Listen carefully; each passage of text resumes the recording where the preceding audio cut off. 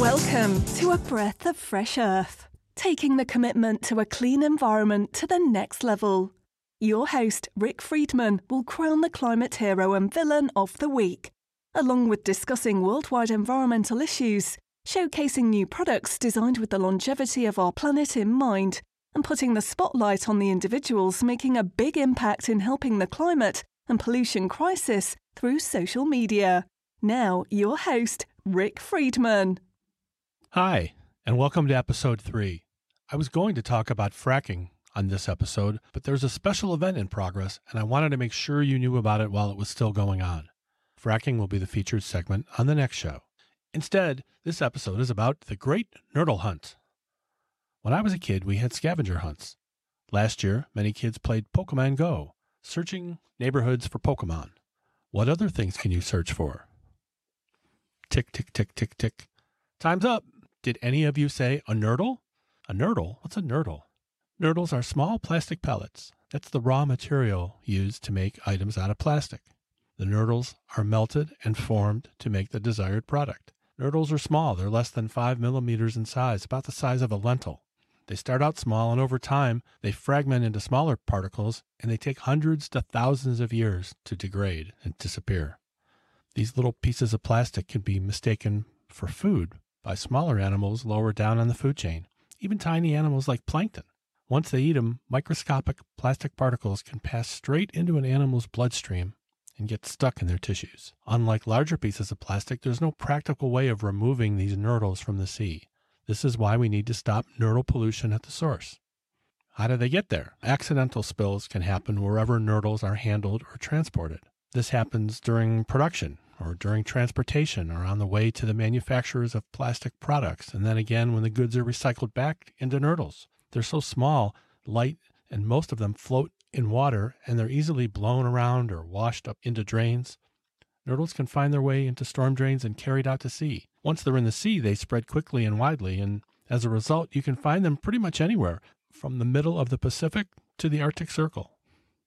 The estimated 24 million plastic granules, or nurdles, washed up ashore on the Amsterdam coast in January of 2019 was the result of a cargo spill. That's just a fraction of the unimaginable quantities of plastic pellets that are spilled into the environment by the plastic industry on a daily basis.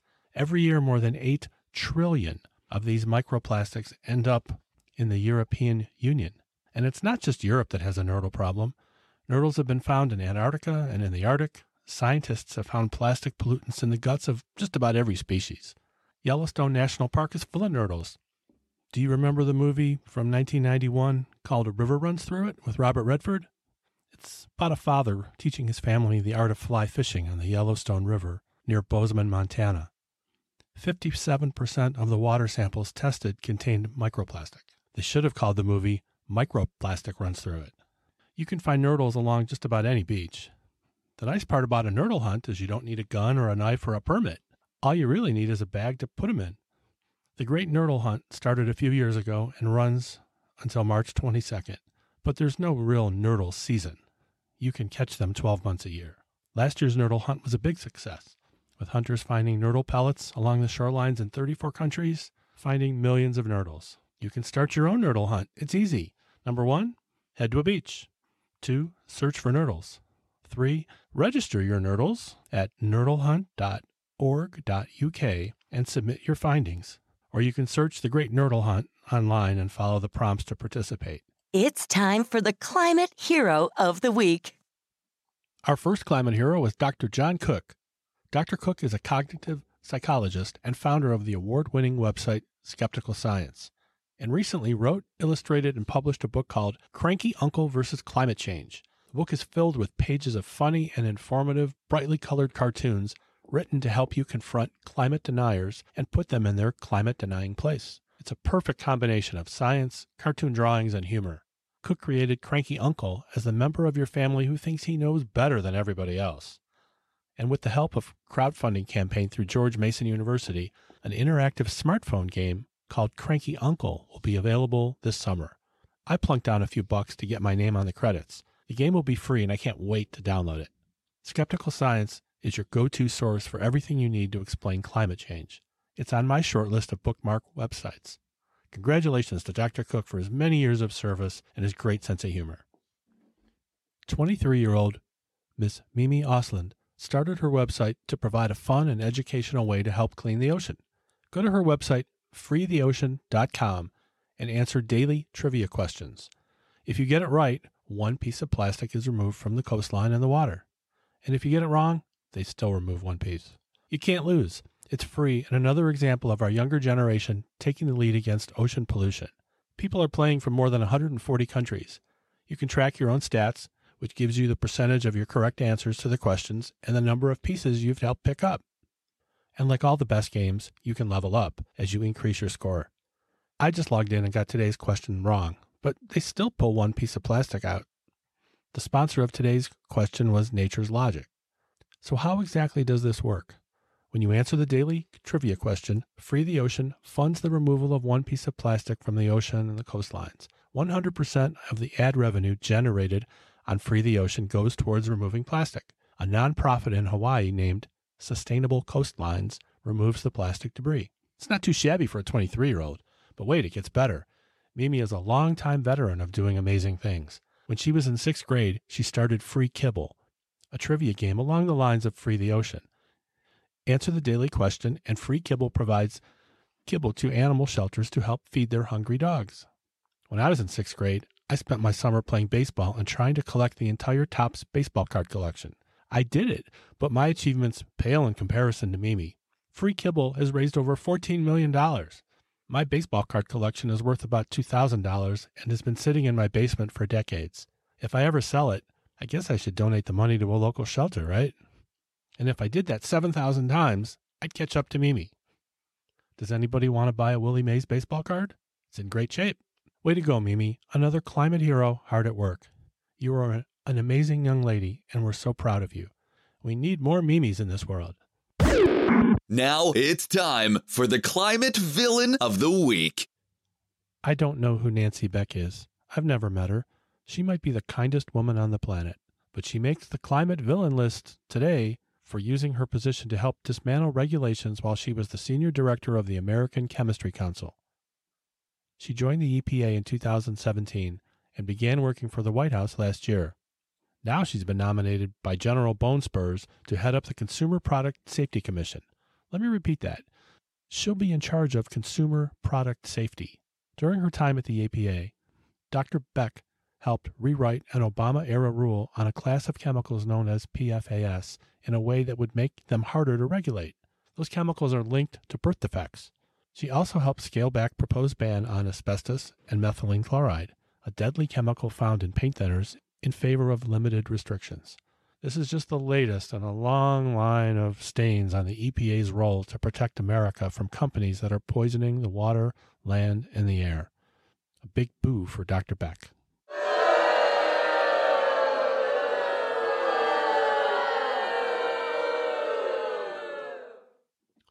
The 28th Annual Environmental Film Festival is in the nation's capital. It started on March 12th and runs through March 22nd.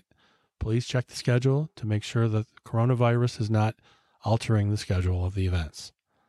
The film festival is the world's premier showcase of environmentally themed films and the largest environmental film festival in the world, presenting over 100 films to audiences of more than 20,000 people. The top prize is called the Shared Earth Foundation Award for Advocacy, and this year the winner is Okavango River of Dreams. The Okavango in southern Africa is one of the greatest rivers on Earth.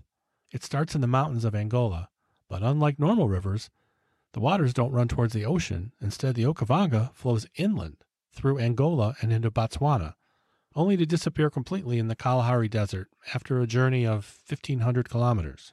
Previous winners of this prestigious award include Game Changers in 2018, Before the Flood in 2017, How to Let Go of the World in 2016. That's one of my favorites. Josh Fox was the director of that. And Racing Extinction in 2015. They're all great. I've listened to Sir David Attenborough narrate documentaries for years. Blue Planet, Frozen Planet, Nature's Great Events, Planet Earth, and more. But I've never heard about the plight of the Totoaba fish in the Sea of Cortez. There's a prize-winning film in the festival called Sea of Shadows. It's about the fight against Mexican drug cartels and Chinese traffickers who are poaching fish called the Totoaba, just to get its bladder. The totuaba lives only in the Gulf of California and Mexico.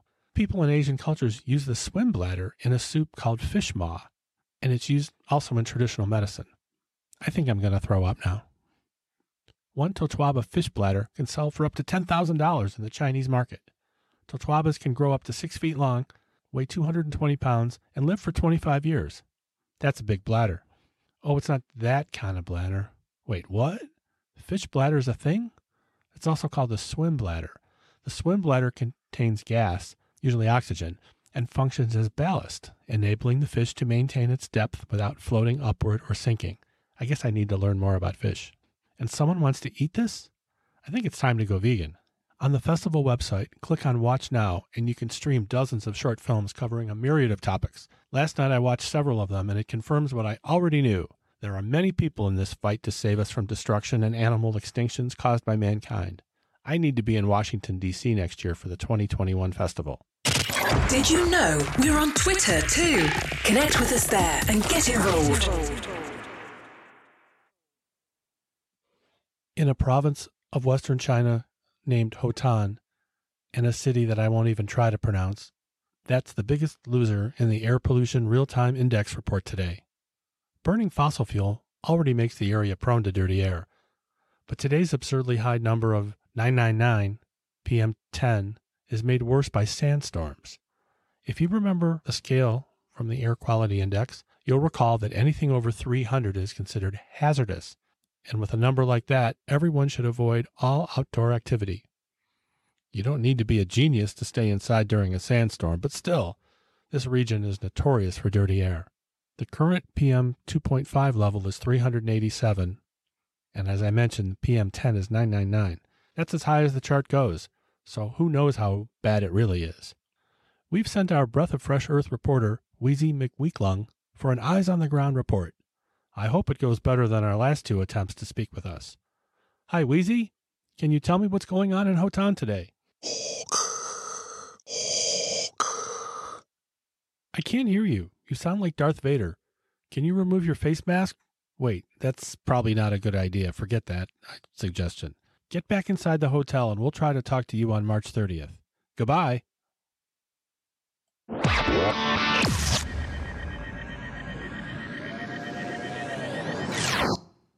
In 1982, rocker Billy Idol had a monster hit with the song White Wedding. Who knew back then that Billy Idol would end up on a New York City billboard in 2020 encouraging people to turn off their cars when they're idling? New York City just started an anti-idling campaign with billboards featuring a snarling Billy Idol and the words, "Billy never idles, neither should you." Idol is helping New York City launch a new anti-idling advertising and publicity campaign as part of a larger anti-idling initiative aimed at boosting public awareness on the harmful effects of idling, expanding enforcement of anti-idling laws, and encouraging people to file citizen complaints.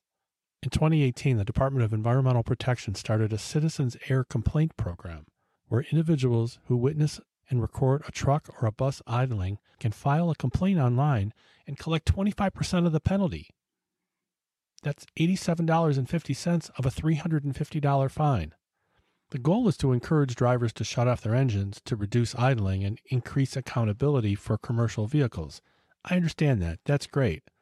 But I bet you could make a nice living in New York City just driving around narking on people idling.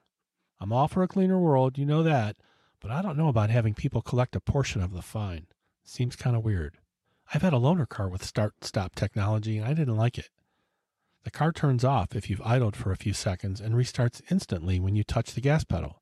But if you're waiting to turn left with oncoming traffic on the other side of the street, you're sitting there saying, if this car hesitates while I'm turning, I'm a dead man. The car always responded immediately, and I'm still here.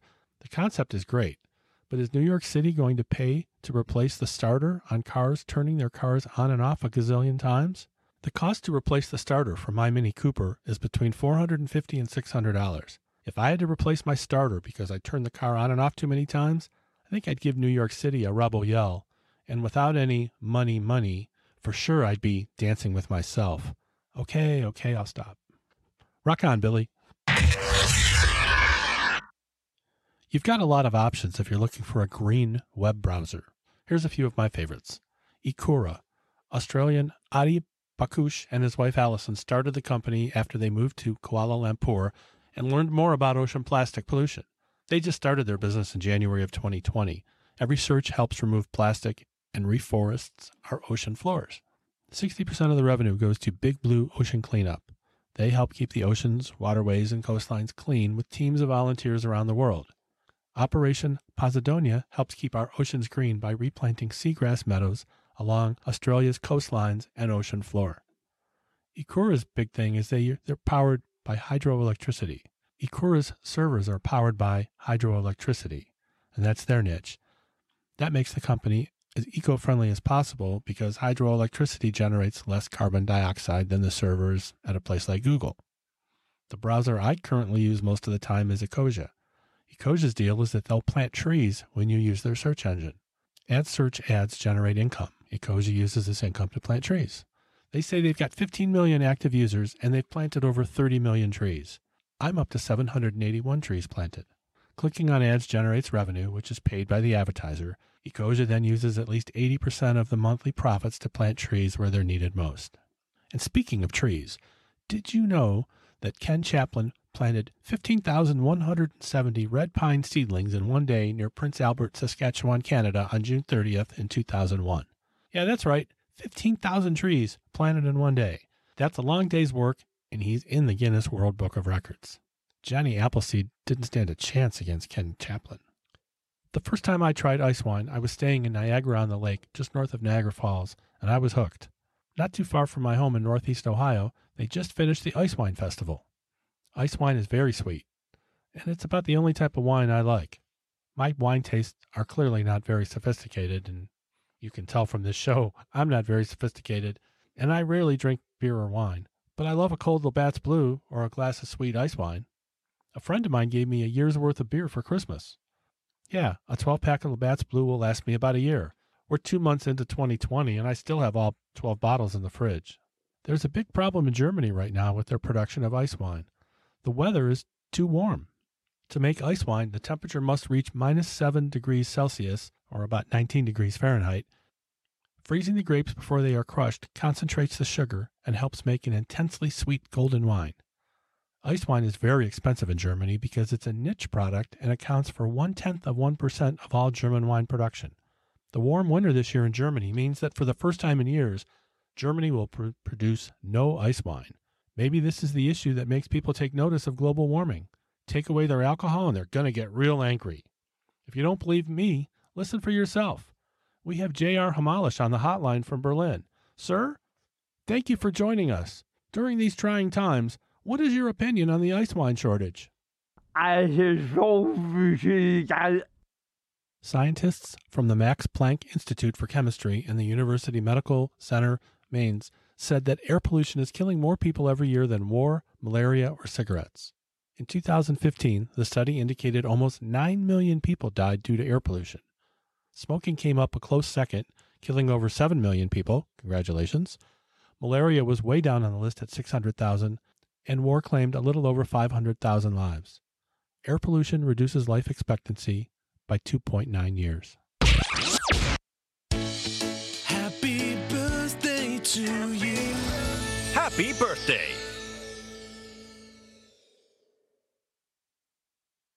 Annie Kasnoff, born March 3, 1944. Ms. Kasnoff works for the French space agency CNES, and since 2013, she's the director of Earth Sciences at the International Space Sciences Institute in Bern, Switzerland.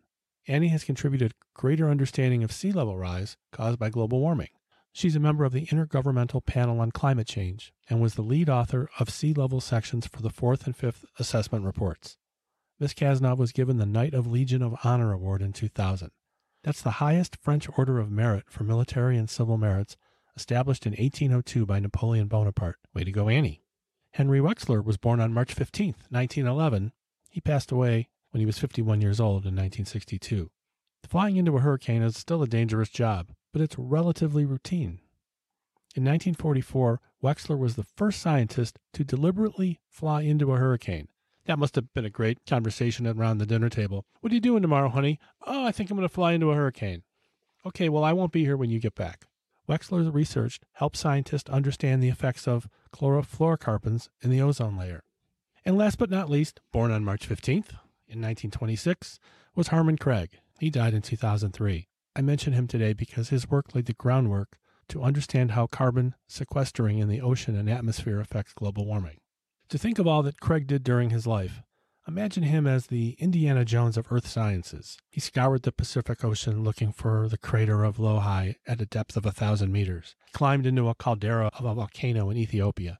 He drilled ice cores in Greenland. He was robbed at gunpoint in Tanzania and shanghaied by gunboats in Zaire. Quite the adventurer, huh? Me? Not so much. My greatest adventure was finding my way back to my group of friends who were playing paintball.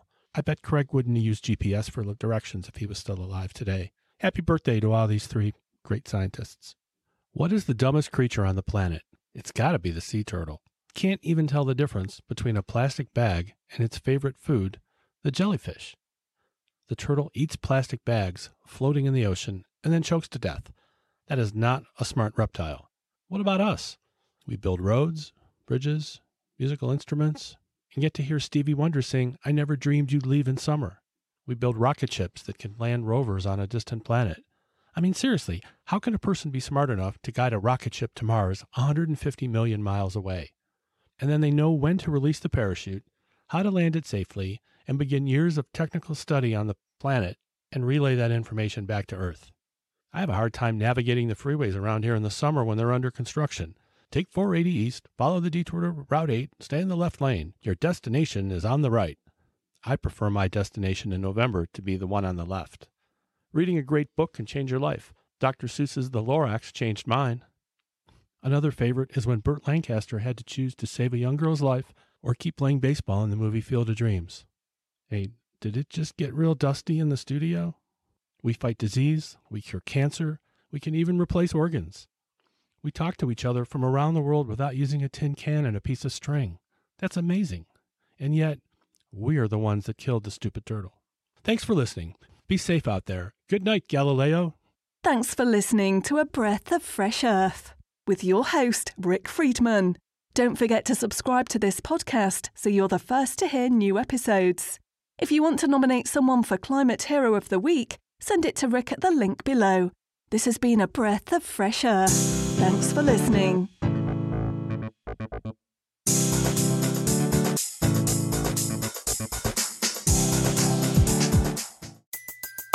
Everybody in your crew identifies as either Big Mac Burger, McNuggets, or McCrispy Sandwich. But you're the Filet-O-Fish Sandwich all day. That crispy fish, that savory tartar sauce, that melty cheese, that pillowy bun. Yeah, you get it. Every time. And if you love the Filet-O-Fish, right now you can catch two of the classics you love for just $6. Limited time only. Price and participation may vary. Cannot be combined with any other offer. Single item at regular price. Ba-da-ba-ba-ba.